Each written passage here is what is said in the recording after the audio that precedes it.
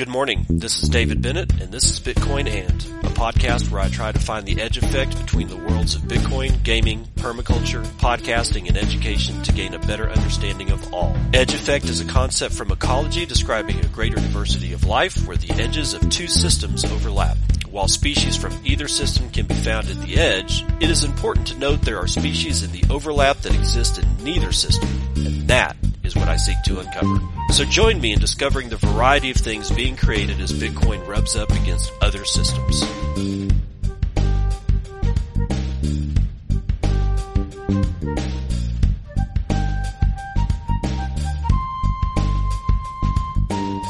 It is 9:34 Pacific Daylight Time, not standard like I said yesterday. Also, it is the 6th day of July 2023, and this is episode 750 of Bitcoin And. Oh my God, I said yesterday that yesterday's episode was 750. It was not. It wasn't. I screwed that up. It was 749 today. Yes, today is episode 750 of Bitcoin And. Wow. Man, talk about just screwing up left and right coming back home from vacation, man. You get out of practice, you just, I don't know, man. It's weird. It's like, it's almost makes me not want to take vacations, but dude, what a sad existence would that be? Anyway, we've got stuff to do. We've got it all, man. We've got it all. First thing up, though, I want to remind everybody that the Circle P is open for business. You can get your Comfrey roots. What the hell is Comfrey? Well, you can go and listen to all about Comfrey. In fact, I put that episode up as a rerun while I was gone on vacation. But if you want to go to the original show, all right, if you want to go to the original show about Comfrey, it was episode 726. That's episode 726. All about comfrey, and I explain what it is, where it came from. It's a plant. You plant it, right? It does all kinds of stuff. I'd go over it, but I already went over it in episode 726. So if you want to go find out why you need comfrey, you need to go listen to episode 726. If you know that you need comfrey or that you want to start propagating comfrey around your property for various uses, of which there are many, then you can go to my friend Shishi21M. That's at Shishi, SHI 21M over on Nostr. You can actually just type in at SHI, and you'll probably get a hold of his handle on Nostr. He's also Shishi over on Twitter if you are still using the Dead Bird app, and oh my God, what a dumpster fire that is. But tell him that you heard about him selling comfrey root, because that's how you're going to propagate. That's how he's going to give it to you, because that's the best way to really get this thing done. So you'll get roots in the mail. So don't be surprised if you don't get like these, really pretty plants or something like that. You gotta shove some root cuttings in the ground for this one.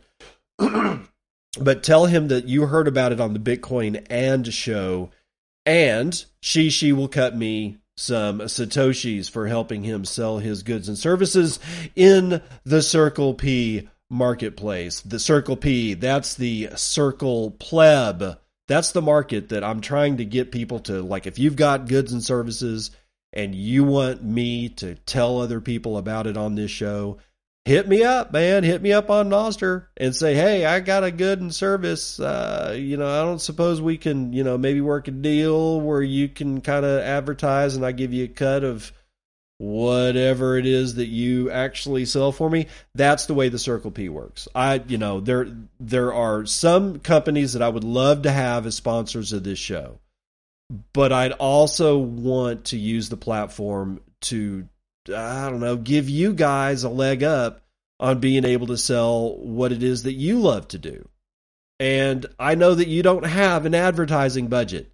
Everybody's bootstrapping around this place, including yours truly. So if anybody knows how hard it is to get your message out there, by God Almighty, you're listening to them right now.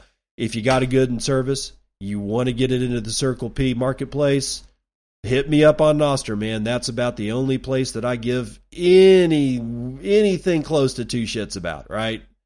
Yeah, hit me up and we'll work out a deal. But Shishi, get your comfrey roots from Shishi and tell them that you heard it here on the Bitcoin and podcast. We got a retreat. We got a retreat in price. Yes, we do, ladies and gentlemen. We got a retreat in price. What are we doing here? Well, Bitcoin has retreated to $30,600 as blowout ADP report strengthens Fed rate hike bets. Yes, the ever-present demon that is the Federal Reserve is in the background again, rubbing their hands and going, just wait until we hike the rates again. Anyway, Omkar Godbowl is bringing it to you from CoinDesk. Bitcoin fell to 30,600 soon before press time, with part of the pullback from the 13-month high of 31,500 happening after a blowout United States ADP private employment report hit the wires at 12:15 UTC, according to CoinDesk. The ADP report surprised markets in a big way to the upside, showing almost 500,000 private sector jobs added in June, more than double the consensus forecast that was 220,000. The data overshadowed a report by the Labor Department that showed modest labor market weakness, with first-time filings for jobless claims rising 248,000 last week, ahead of the forecast for 245,000. Treasury yields extended an early rise after the ADP report, with the 2-year yield jumping about 15 basis points to 5.118%, the highest since 2006, according to charting platform TradingView. The 10-year yield added 11 basis points, bringing it to 4.05%, its highest level since March. The 2-year note is more sensitive to short-term interest rate expectations. Its rise to fresh multi-year highs suggests traders see the Fed extending its rate hike campaign. Indeed, Fed funds future traders now see a 94% chance of a 25% or 25 basis point rate hike this month, and markets are now factoring in a 75% chance of 3 additional rate hikes by year's end. Before a pause last month, the Fed kicked off its so-called tightening cycle in March of 2022 and has since raised rates by 500 basis points to the 5% to 5.25% range. The tighter monetary policy has been among the factors for the swoon in crypto markets over the past 18 months. Stock traders reacted negatively. No shit, really? Stock traders reacted negatively to this morning's ADP news as well, with futures tied to the S&P 500 trading 0.9% at press time and NASDAQ futures lower by 1.1%. Gold traded down half a point lower for the day to hit $1,905 per ounce, and the dollar index erased early losses and traded unchanged on the day at 103.24. Okay. So the specter of the Fed is back in our face again. Apparently the economy's just doing too well, ladies and gentlemen. The economy's just too hot. So we're going to have to put the brakes on it. Has anybody thought for, half a fucking second that this number that they've come up with is probably bullshit? It's probably bullshit. It's probably either a straight up lie or a complete mischaracterization of what's going on. In either event, hold on to your britches. Lock down your saddlebags, baby girls and boys, because we're going to go on a ride again, I guess. I had talked about the fact that Jerome Powell found himself last month in a unique position of having the ability to remain looking strong while also pausing the Fed rate hikes. However, nobody really ever talks, including me, about what happens next, because they do this shit every month. Every month they're readjusting this stuff. What do we not do in Bitcoin? We don't readjust any of the consensus parameters of the protocol hard. I mean, when we do, it's a hard fought battle to do that shit. Taproot, SegWit, all that kind of stuff. Those consensus changes are hard fought, and it takes a lot of battle, a lot of sweat and blood to get anything like that to change. But here, back in the circus that we call the United States and the legacy financial system, consensus changes every month. Policy changes all the time. Nobody really knows what's going on. And this is why we Bitcoin. Speaking of, I got this one from Stacker.news. It is a statement that Wallet of Satoshi has surpassed, check this shit out, 10 million cumulative Lightning payments. So hats off to Wallet of Satoshi for not, having the server room constantly on fire. It looks like they started January the 3rd, 2019. By March 14th, 2021, it was only 1 million payments. By November 11th, 2022, okay, so we're just talking about what? Around last Thanksgiving, they hit 5 million payments.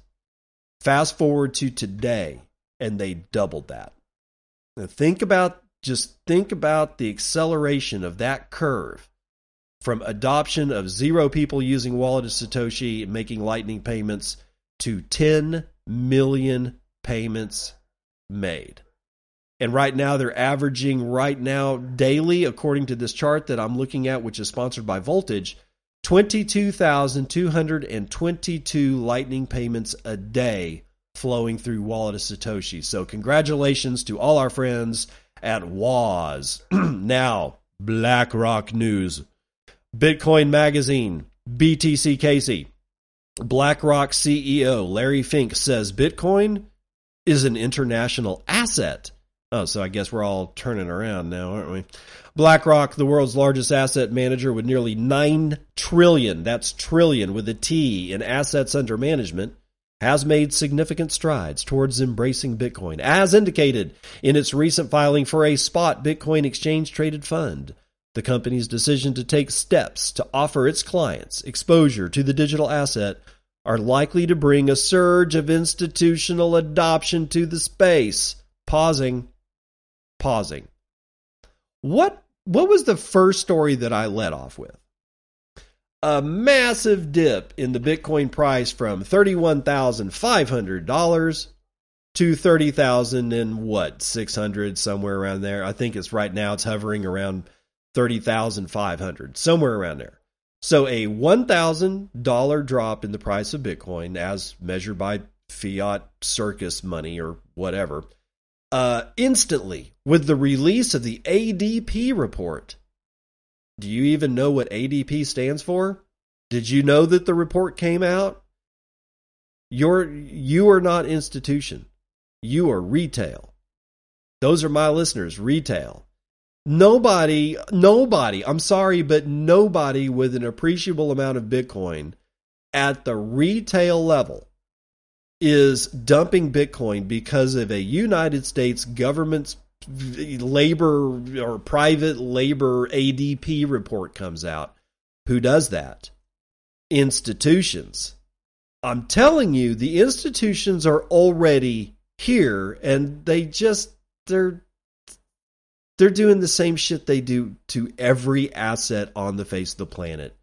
They do everything they can to manipulate price through perception, through selling it all on selling it all at spot when a report hits, so they can keep the price down. They do it with gold, they do it with oil, they do it with Bitcoin, they do it with silver, they do it with everything.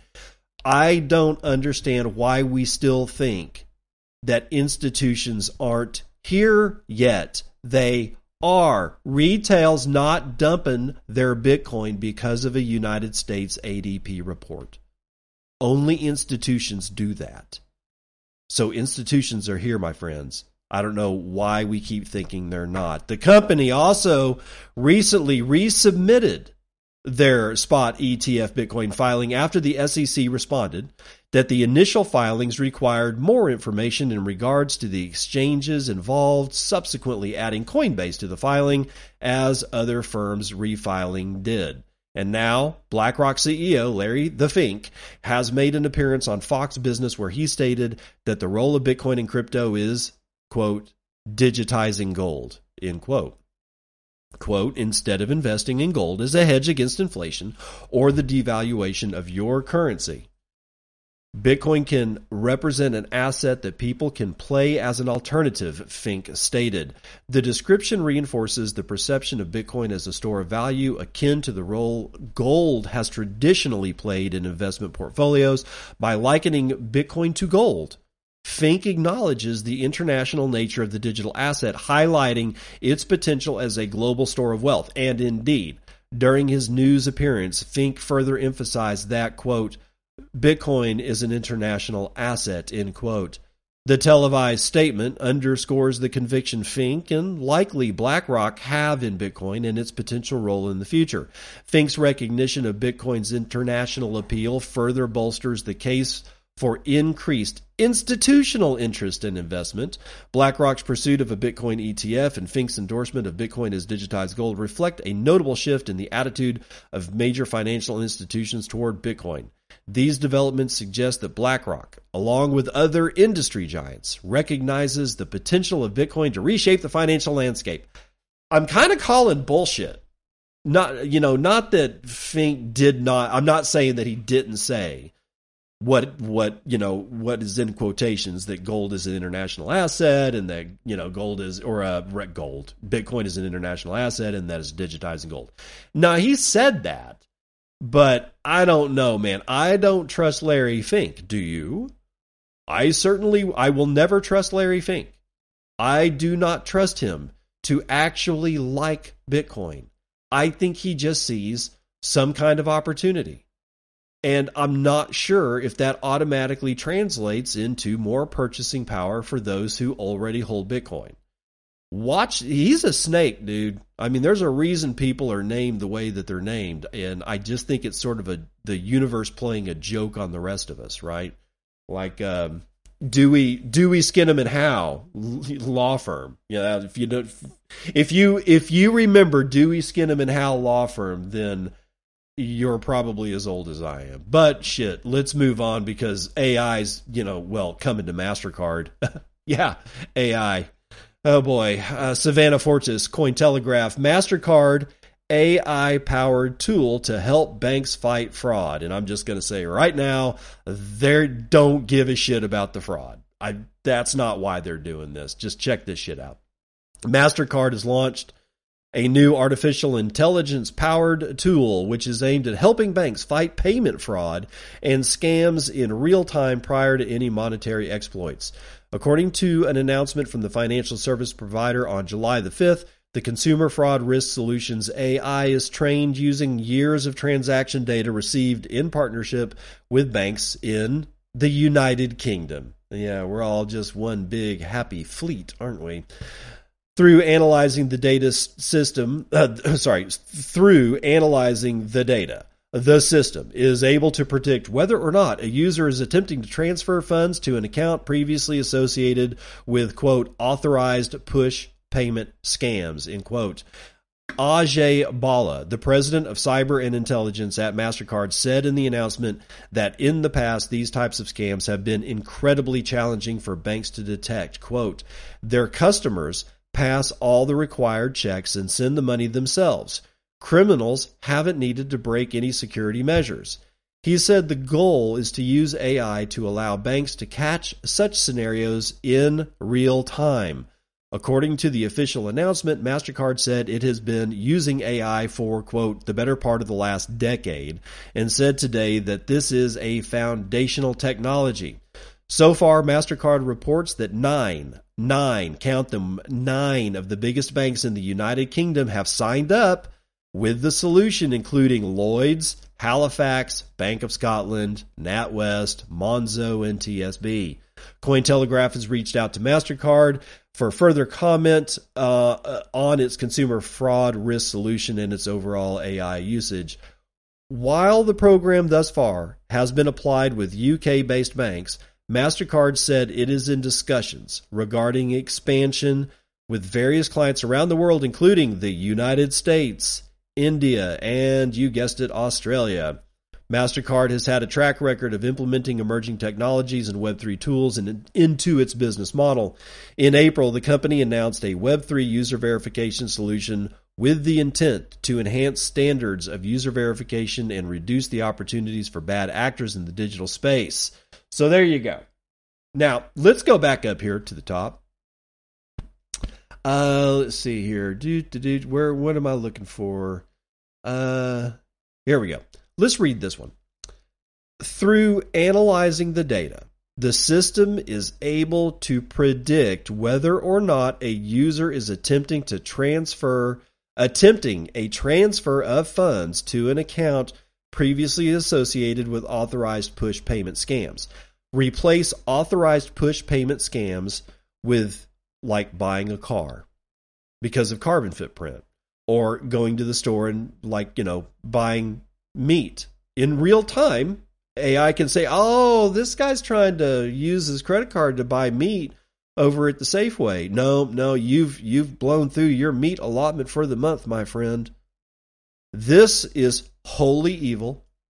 It is not about fraud. It's not about saving your ass. It's not about saving their own ass. It's not saving the member bank's ass. No. No, this is going to morph into something much more vicious, and it's going to do it incredibly fast. Again, this is why we Bitcoin. I'm just saying. All right. Now, moving over into the world of social media, we have the Zuck. Zuck the man. Meta's Twitter killer, Threads, onboards millions. But they could lose their Instagram accounts. Oh, joy. Sander Lutz. Please tell us more from Decrypt. Meta's would-be Twitter killer, Threads, is off to the races after a slightly earlier than announced debut early Thursday morning. And already, the app is making both impressive strides and concerning new users with its fine print. Meta founder and CEO Mark Zuckerberg claimed via Threads earlier today that the app blew past 10 million signups within 7 hours of going live. That son of a bitch. If true, that's an accomplishment that dwarfs, by orders of magnitude, recent attempts of numerous other Twitter alternatives to amass meaningful user bases. For context, it took Twitter itself over 2 years to reach 10 million accounts after debuting in 2006. Yay, it currently has 350 million users. Differentiating Threads from other social media platforms, however, is the fact that its launch is being shepherded by a mega corporation that already boasts billions of users across a suite of social media apps. Threads is officially an Instagram app, meaning users can only sign up for the text-based service if they already possess an Instagram account. Conversely, it means it only takes a click of a button for any of Instagram's 2 billion users to create a Threads profile that instantly ports over Instagram followers and other personalized account features. The fluidity, the fluidity of the relationship between Instagram and Threads has also sparked some controversy.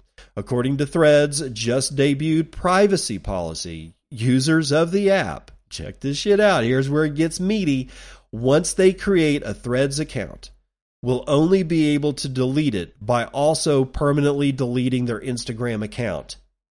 Did you get it?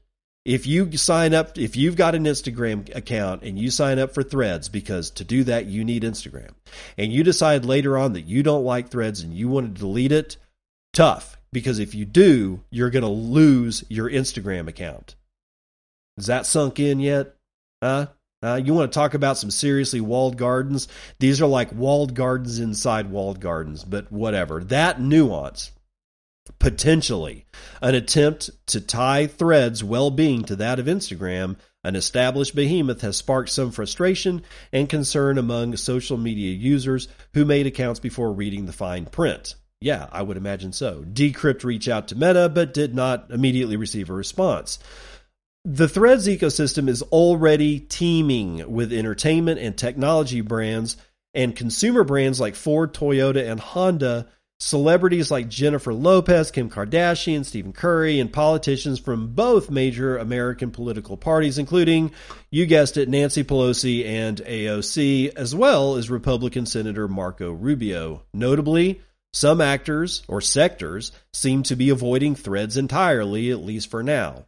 Luxury and fashion brands, including LVMH, like Louis Vuitton, Dior, Givenchy, Prada, Gucci, Dolce & Gabbana, Burberry, blah, blah, blah, blah, all have refrained from signing up for Threads, and it's probably good for them, but they will do it eventually, I guarantee it.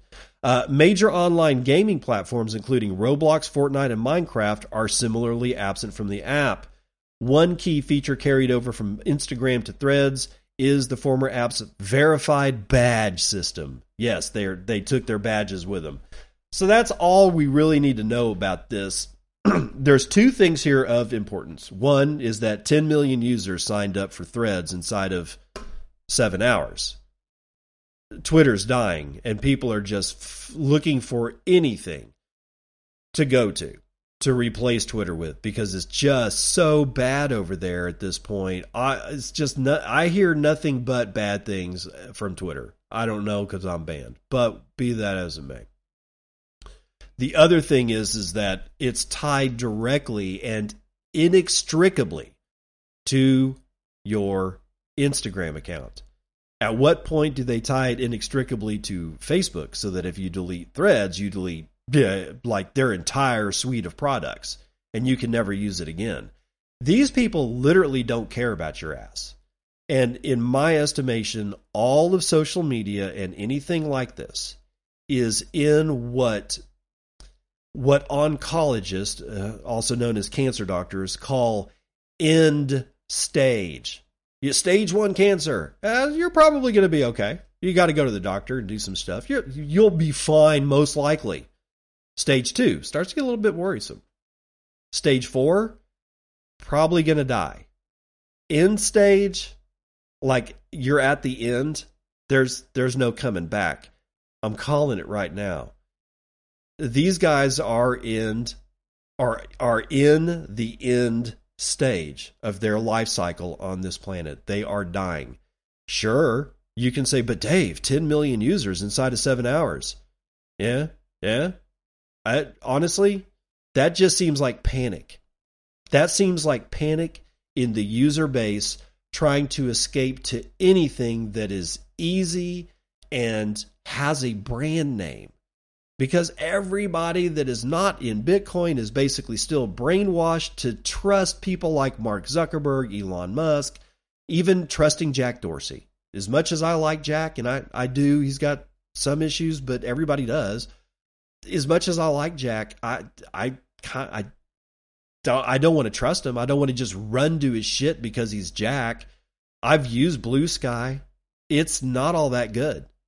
Now, that doesn't mean that it might not get that way, but right now, dude, here's the spiel. If you're not on Nostr, why? Is it that hard? Is it because it's not a brand name? Is it because it doesn't have a multi-billionaire behind it? Does that make it somehow or another less effective, less usable, less fun?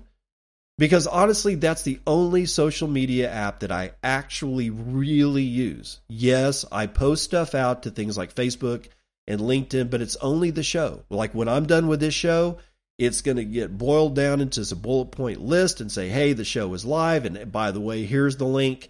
That is the only reason that I use it. And the only reason I do that is so that I can have multiple placements of the exact same text and verbiage. And that seems to help search engine optimization. Don't ask me why. That's above my pay grade when it gets into SEO stuff like that, when it's that deep. But that's the only reason I use it. I rarely reply to anybody on Facebook. Even my family is like going, why don't you ever reply to us? And I'm like, because I fucking hate Facebook. Why don't you get on Nostr? And we'll have all manner of discussions and fun, around, frog memes and people saying good morning and coffee chain and pleb chain, where people actually want to be happy. I won't get into any more of that. You know where I'm going with that. So, but here, last up before we get into some numbers, Bitcoin Magazine, BTC Casey writing, ZBD and Beamable partner to simplify Bitcoin integration in gaming. Thank God.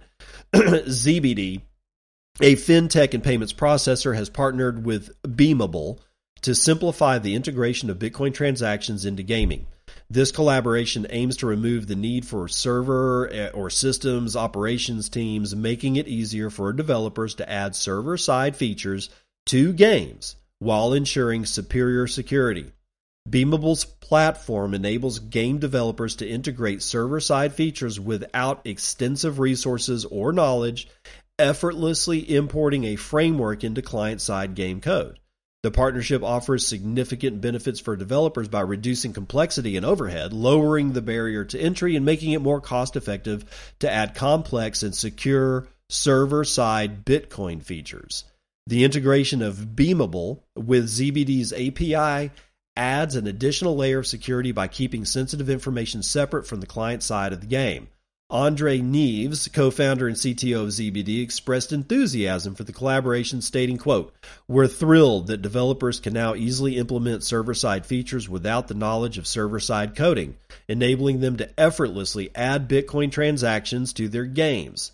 John Radoff, CEO of Beamable, emphasized this excitement, stating, quote, "ZBD and Beamable are perfectly aligned in our goals to make the implementation of in-game transactions easier than ever, with a particular emphasis on client-side developers," end quote.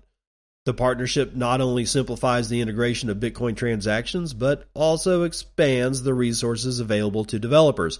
Beamable will be available in ZBD's marketplace, while ZBD solutions will be accessible in Beamable's marketplace. The symbiotic relationship allows game developers from both communities to seamlessly incorporate Bitcoin transactions and server-side features into their games, streamlining the game development process. To learn more about ZBD and try the platform, interested individuals can visit zbd.io. That's ZEBEEDEE.io. ZBD.io. This collaboration between ZBD and Beamable represents a significant step forward in simplifying Bitcoin transaction integration in game development, providing developers with enhanced accessibility and security. Thank God. Because what this basically means is that what it seems to me is that in a very modular fashion, somebody with a pre-existing game that says, gee, that would be great if I could integrate Bitcoin payments, like maybe on-chain, maybe Lightning payments. Well, now you can, without having to hire a team, without having to obsessively monitor what's going on. It's just client-side code that you pop into your game. And I'm sure it's not just that easy, but I think that what they're trying to do is to make it just that easy, or at least approach making it just that easy. Because the more people that don't have to obsess over the server-side implementation and all that shit that goes along with what many people have so far been doing when it comes to Bitcoin transactions, now you can just pop in some code and all of a sudden your game is live on the Lightning Network. Fucking A, dude. That's where we're going with this.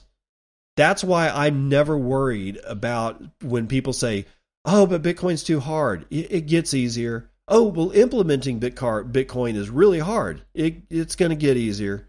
Lightning, it's a nightmare. I don't want to deal with it. That's okay. You won't have to. It'll get easier. Everything's going to get easier. Everybody calm down and let's run the numbers.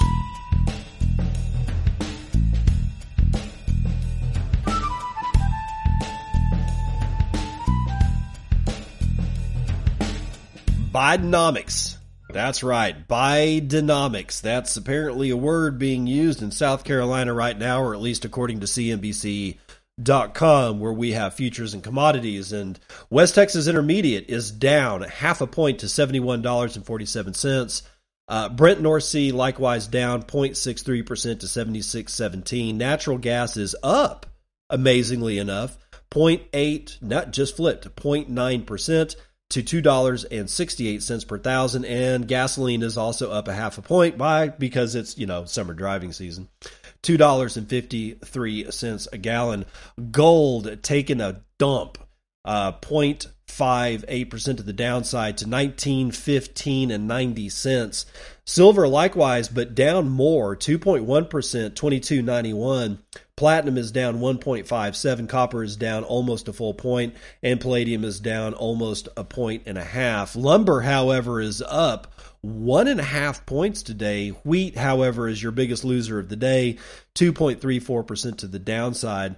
The biggest winner of the day is corn, 1.98% to the upside.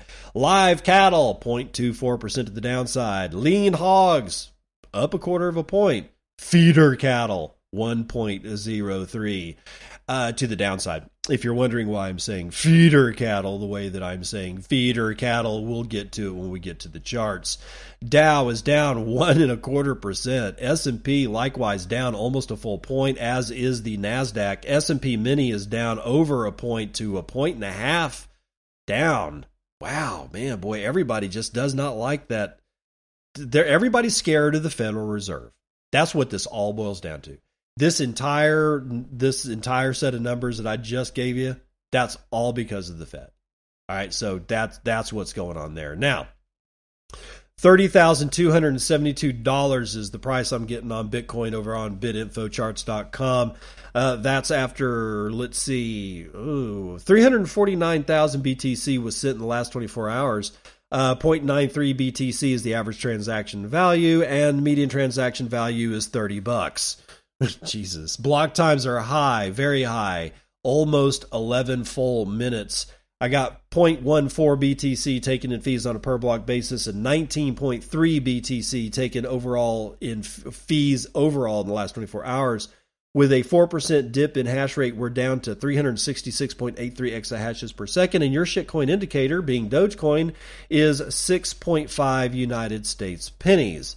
We are chilling with a $588.5 billion market cap. That is 4.63% of gold's entire market cap, and you may now only purchase 16 ounces of shiny metal rocks with your one Bitcoin, of which there are 19,421,374 0.37 of, and 5,427 on the dot of those are in the Lightning Network, valued at $164.4 million, being run over 16,333 nodes that we can see, and 69,847 payment channels that we know about, and 63.5% of all that shit's being run over Tor.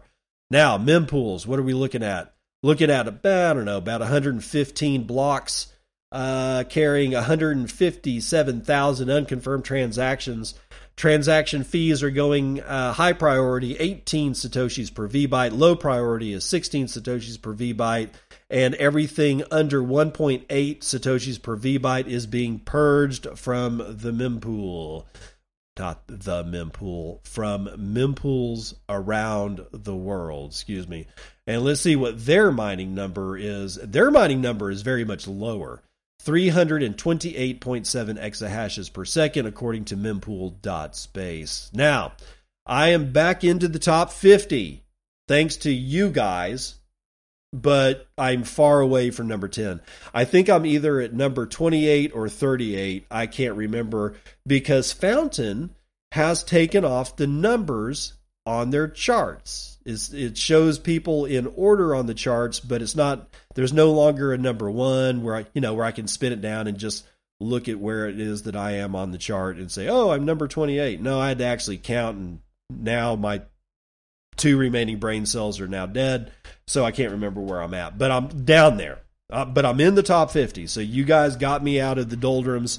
I appreciate that. I appreciate you. Henry GQJ with your 20,000 sat. Boo says she sells seashells on the seashore. The shells she sells are surely seashells. So if she sells seashells on the seashore, then I'm sure she sells seashore shells.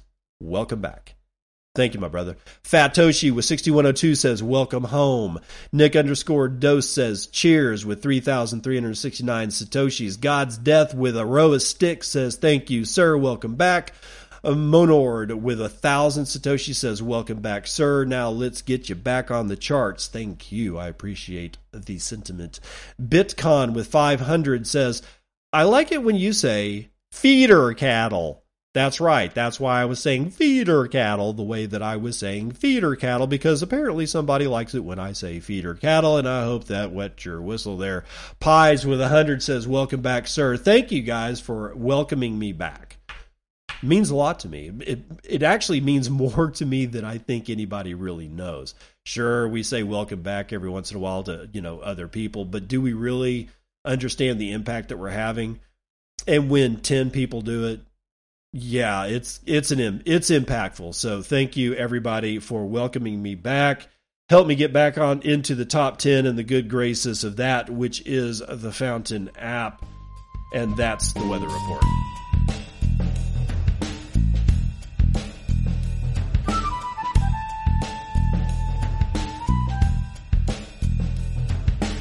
Welcome to part 2 of the news that you can use. Bitcoin Magazine kicks this one off. Leon Wankum. Sorry. Cool name, though. Leon Wankum is writing this one. Replacing the world's preferred store of value. Bitcoin will make housing affordable again. Yes, please make housing affordable again. On August the 15th, 1971, President Richard Nixon announced that the United States would end the convertibility of the United States dollar into gold.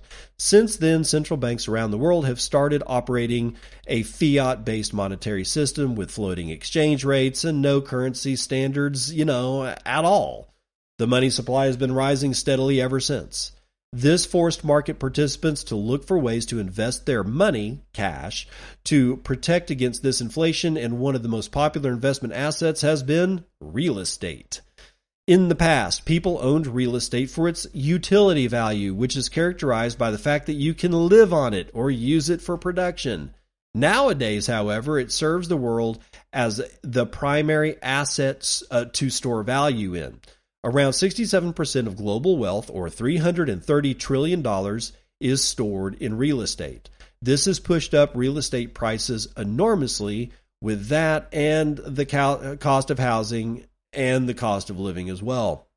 The chart below shows the increase in wages in the United States from 1965 to 2021 compared to the increase in housing prices. It shows that real estate prices have risen excessively. Indeed, I got a blue line that shows income change, and it's like, since 1965 or 1964 or whatever, yeah, it's, we're chilling at about 17%.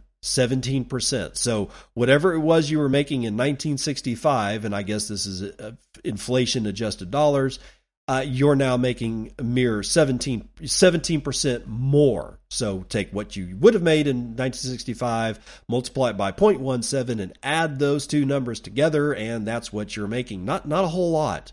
Whereas home values have increased 120%. So yeah, we're all getting screwed, guys. We're all getting screwed, me included. As a result, it's no longer possible for most people to afford their own home. In addition, regulation and inflation have made construction significantly more expensive. For example, due to the increased building requirements because of so-called, quote, ESG guidelines and the increase in raw material prices. Property owners pass this price increase on to tenants in the form of increased rents. Real estate has become a speculative investment object because it is used as a store of value, a former function of money that is no longer possible due to decades of monetary inflation that has decimated people's purchasing power. The exorbitant increase in housing cost is one of the largest problems of the fiat-based financial system because it has created a multitude of secondary problems. When the number one store of value in the world, real estate, becomes increasingly expensive and thus inaccessible, people can no longer save and plan for the future. When house prices and rents become increasingly expensive while money loses purchasing power, people can no longer afford adequate housing, leading to a deterioration in living standards. In addition, aside from being used to store value, real estate is the most commonly used form of collateral in the traditional banking system, frequently used by a borrower to secure the repayment of a loan to a lender. Banks lend to people and institutions that own real estate. This has created an exclusive financial system as real estate has become unaffordable. In an inflationary environment where money loses value over time, it is a problem if most cannot borrow because saving is not an efficient way to accumulate capital. Debt becomes necessary to be productive. Dude, that one sentence right there should make you shit your britches. Debt becomes necessary to be productive. How screwed up are we? We're hosed, guys. We're hosed. These developments, which can be observed worldwide, not just in the United States, are among the main drivers of wealth inequality. Real estate should be reduced to its utility value as a dwelling or place of production rather than used as a store of value by proxy if we ever hope to solve the growing gap in wealth inequality. Since Bitcoin is a nearly perfect store of value, it offers a straightforward solution to the housing crisis. The properties associated with Bitcoin make it an ideal store of value. The supply is finite. It's easily portable, divisible, durable, fungible, censorship-resistant, and non-custodial. Real estate cannot compete with Bitcoin as a store of value. Bitcoin is rarer, more liquid, easier to move, harder to confiscate, and cheaper to maintain. You don't have to worry about daily maintenance, rent, or repairs. It's easily accessible and cheap to store. You can buy any amount, large or small. You can self-custody Bitcoin. All you need to store it safely is a basic computer without internet access and a BIP39 key generator or a $50 hardware wallet. People can buy Bitcoin to store value instead of doing so through home or rental properties. As a result, real estate prices will fall and allow people to afford buying a home for its utility value. As explained in a recent episode of The Hard Money Show, real estate has become a store of value in a world where fiat currencies are losing power with many negative implications for society, but Bitcoin presents a solution. As Bitcoin adoption increases, the money that would otherwise be invested in real estate and some that is already invested in real estate will flow into Bitcoin. As pointed out above, this will make housing affordable. Yeah, but when? By functioning as an actual store of value, Bitcoin will absorb the monetary premium that real estate has accumulated over the past decades due to the broken monetary system. Under a Bitcoin standard, housing will eventually collapse to its utility value. Again, when? The easy access to Bitcoin will create a financial system that is far more accessible than it is today. Unfortunately, this will not solve the problem of rising rents in the short term. This is a structural problem of the fiat system. Due to the ever-increasing supply of money, it loses purchasing power over time and prices rise. However, as our financial system adjusts to a Bitcoin standard, deflation will cause prices to fall. It should also lead to a more decentralized and less regulatory form of governance as governments increasingly become service providers. So that's kind of what I've been thinking about a lot. Not the direct connection to Bitcoin as far as housing is concerned, but housing in general all by itself being this store value. You know what is probably not happening right now anymore? Refinancing. Okay, so you got a $500,000 house. You want to you've got, let's say that you've got $250,000 that you actually own of the house, so you're only financing the other $250,000 of it. Okay. Refinancing means that you can do several things, but one of the most popular things on refinancing is you want to go on a massive vacation. What do? You look at your house and say, I got $250,000 stored in this son of a bitch. I'll go to the bank. I'll take out $50,000. I'll take my family of 5 to, I don't know, France to go witness the riots because France is on fire. And then I'll basically finance that $50,000 and turn it. And so now I'm servicing $300,000 of debt on my home, and I've got $200,000, and I've taken $50,000 in cash. Banks aren't making money on that shit anymore. So all these people that had been looking at their house as an easy, only I have the key to be able to get into this vault that is wealth, that is my house and my domicile. That was never the fucking case. It was a false paradigm. It was because of the flow of easy money that banks were like, sure, we'll do that. But now they ain't doing that. So now you got the same guy who's got $250,000 as principal in his house and is financing the other end of the $500,000 house by a $250,000 loan. They don't have access to the $250,000 in principal unless they actually sell the house and extinguish the other $250,000 worth of debt.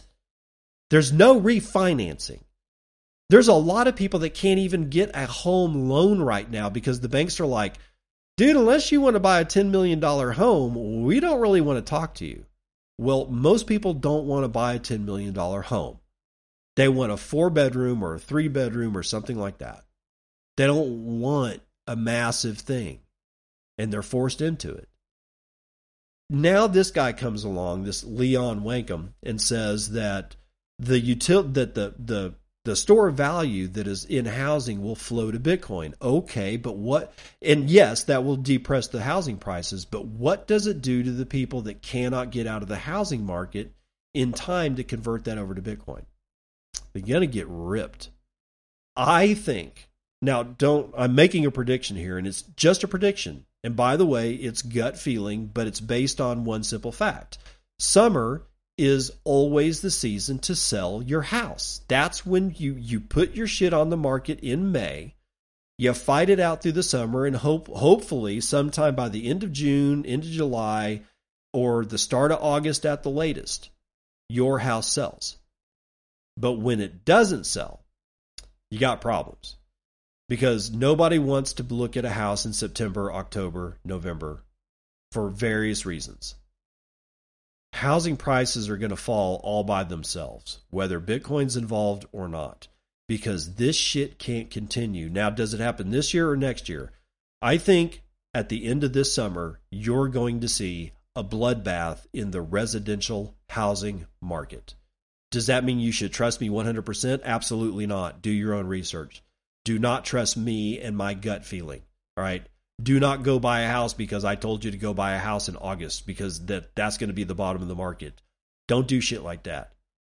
You need to look and listen, watch, and learn. All of us are going to figure out what happens. I think August is going to be a spectacular month for grabbing housing that is actually within the range that somebody that's just a pleb can actually afford. But I live right now in Eastern Washington where you don't look at a house that's underneath $400,000 that has 3 or 4 bedrooms. It's that ridiculous. It's that ridiculous. And I don't live in Spokane. I live in a farming town, and it's that fucking bad. Just keep that shit in mind. Now, let's see. Oh yeah, this one's important. Twitter, Decrypt, Pedro Solomano. Twitter has been awarded 3 state money transmitter licenses. Do I need to read that again, or do you get it already? You should be getting this already. Elon never wanted Twitter for what Twitter was, or what Twitter, used to be, or that he's in love with Twitter. He wants a payments platform. That's what he's doing with Twitter. If you're wondering why he's doing all this crazy shit, it's because he doesn't look at Twitter the way you look at Twitter. That's why you need to get on Nostr now rather than wait. Claim your namespace on Nostr and anything that's not a walled garden before it's too late, before you get drowned out in all the noise, right? Get over to Nostr. Get off of Twitter, because they are going to turn into either a bank or payment rails. They don't give a shit about your dog meme, okay? So let's find out exactly the details. As Twitter's most formidable competitor comes online, it also received regulatory approval from the United States, or from 3 United States that serve a much broader vision for the social media company: New Hampshire, Michigan, and Missouri. have approved Twitter's application to serve as a money transmitter, laying the groundwork for the social media app to expand into payments and other financial services. Money transmitter licenses are required, and the privileges that they grant differ from state to state, but they generally allow a company to send, receive, and transfer funds for and among customers, both nationally and internationally. They also permit currency exchange, swapping foreign currencies for US dollars, for example, and issuing prepaid cards. Ever since Elon Musk bought Twitter in late October last year, he hasn't shied away from extolling his vision for the social media platform. He has said he wants to build a WeChat for the West, a platform that he has said that he wants to copy, forming a digital town within which people can do pretty much everything they want, including making payments. Dubbed X, the Everything app, the promised future app may or may not include cryptocurrency. While Musk has previously teased crypto integrations, plans appear to have changed after he assumed the top role, with a rumored wallet feature put on pause. The money transmitter licenses are well-worn regulatory instruments and don't necessarily mean the cryptocurrency is coming to Twitter. Digital asset advocates could still hold out hope for crypto integration, however. The billionaire mogul is an outspoken backer of popular meme crypto. I'm not even going to talk about it. Blah, blah, blah. Struck with a lawsuit, yada, yada, yada. Newly named Twitter CEO Linda Yaccarino is no stranger to the digital asset space either. She has been described as a Dogecoin supporter. Okay, so they're just going to continue to talk about Dogecoin. So screw it. You got the gist. That's enough for everybody to understand that that's why looks like he's absolutely insane. It's not because Elon is insane that Twitter is a dumpster fire. He's burning it to the ground to collect all the ashes up, to mix it with spit, and make what the Jewish people used to refer to as a golem, a creature of unwieldy power that walks around and just basically fucks shit up at the behest of the creator. And it's basically built out of mud or spit and ash, and depending on whatever legacy book you're reading on the topic of golems. But that's the notion of a golem, is a soulless critter that you create that goes out and does your bidding. When Elon bought Twitter, Twitter was a thing that had these certain characteristics. And he's destroying all those characteristics. And you're looking at him like he's crazy, but he's not. He has a very specific end goal in mind, and it has nothing to do with you and Dogecoin or your Doge meme or your frog meme or your Pepe's or whatever. He doesn't care that you're talking to AOC and basically giving her shit or telling her something else. That is not his plan. His plan is a payment app to go up against Cash App, Apple Pay, Venmo, Zelle. You get it? You get it? Your consistent adherence to remaining on this platform as a social media platform, I'm sorry, but it's laughable, because he doesn't care about social media. He wants social payments. That's why he's doing all of the things that he's doing. I hope you understand that, because if you don't, you're going to be even more disappointed tomorrow and the next day than you are today. I guarantee it. Now, Prashant Jha, Cointelegraph, United Arab Emirates emerges as a pro-Bitcoin mining destination in the Middle East. Cointelegraph, Prashant Jha.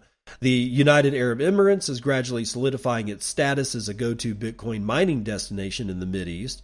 The country has established itself as a God forbid, Web3 destination for crypto-focused companies with over 30 free trade zones and a growing contribution to the Bitcoin mining hash rate. The UAE's mining journey began with Bitcoin miner Marathon Digital partnering with Zero2, the digital asset arm of Abu Dhabi's sovereign wealth fund, in May. The joint venture established 2 mining sites with a combined 250 megawatt capacity in Abu Dhabi. Abu Dhabi has become a hub for all kinds of crypto mining activity in the UAE due to its energy efficiency and status as the center of trade in the country. According to data from Hashrate Index, UAE's combined Bitcoin mining capacity is likely around 400 megawatts, or 4% of Bitcoin's global hash rate. While the likes of United States, China, Russia, and Kazakhstan are the top 4 countries with the largest share of Bitcoin's global hash rate, the UAE could gradually climb the ladder due to its available resources. As a global player in the energy market, the UAE has shifted its focus from its oil and gas reserves towards solar and nuclear energy. Historically, the country's electricity was generated by natural gas, but in recent past, shares of nuclear and solar are growing rapidly. UAE's electricity demands fluctuate significantly between the hottest and coldest of months, leading to a heavy loss of generated electricity. For example, in 2021, the UAE's combined power and desalination plants wasted 20 terawatt hours. Read it again. Wasted 20 terawatt hours, equal to approximately $600 million. The gap and wastage of electricity could be filled by Bitcoin miners. With Bitcoin mining focused on using clean energy sources, the UAE could see a significant chunk of its energy coming from nuclear and renewable sources in the next decade. Thus, the surplus from these sources could be utilized by miners in the country. Among other advantages for miners is the country's zero tax policy. This means Bitcoin miners can register in one of the country's 30 free trade zones and avoid corporate tax, value-added tax, as well as import duties, a significant advantage over operating in Western countries. So there you go, UAE on deck for mining. And that's going to do it for the morning roundup.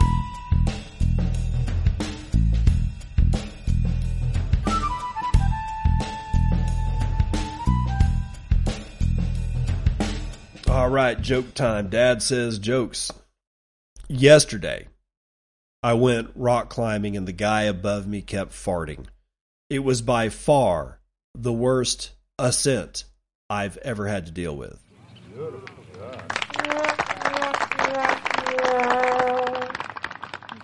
Ascent.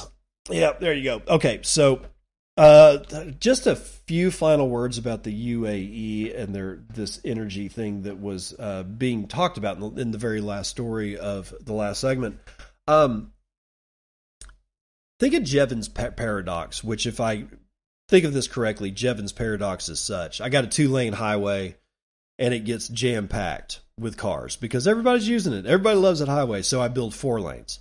Add another 2 because that will alleviate, the traffic. No, it just doubles the amount of traffic that's you're able to have on the road, and that's exactly what happens. So you build an 8-lane highway because surely that's enough capacity. Doesn't matter. Jevons paradox basically states that no matter how much capacity you build out in a utility that's being overused, that it will continue to be overused. Why? Because people like that utility. It's a good utility to have.